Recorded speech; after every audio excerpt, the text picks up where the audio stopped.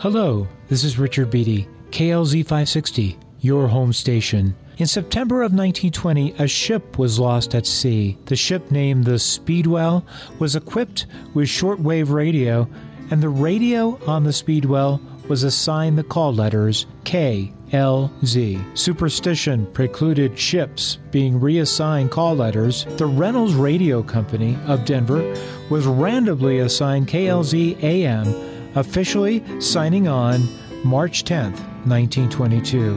And that ushered in the sound century. And on November 11th, 1928, KLZ was assigned to operate on 560 kilohertz, transmitting at 1,000 watts, the max at the time, eventually increasing its power to 5,000 watts. This is Richard Beatty on KLZ 560, your home station.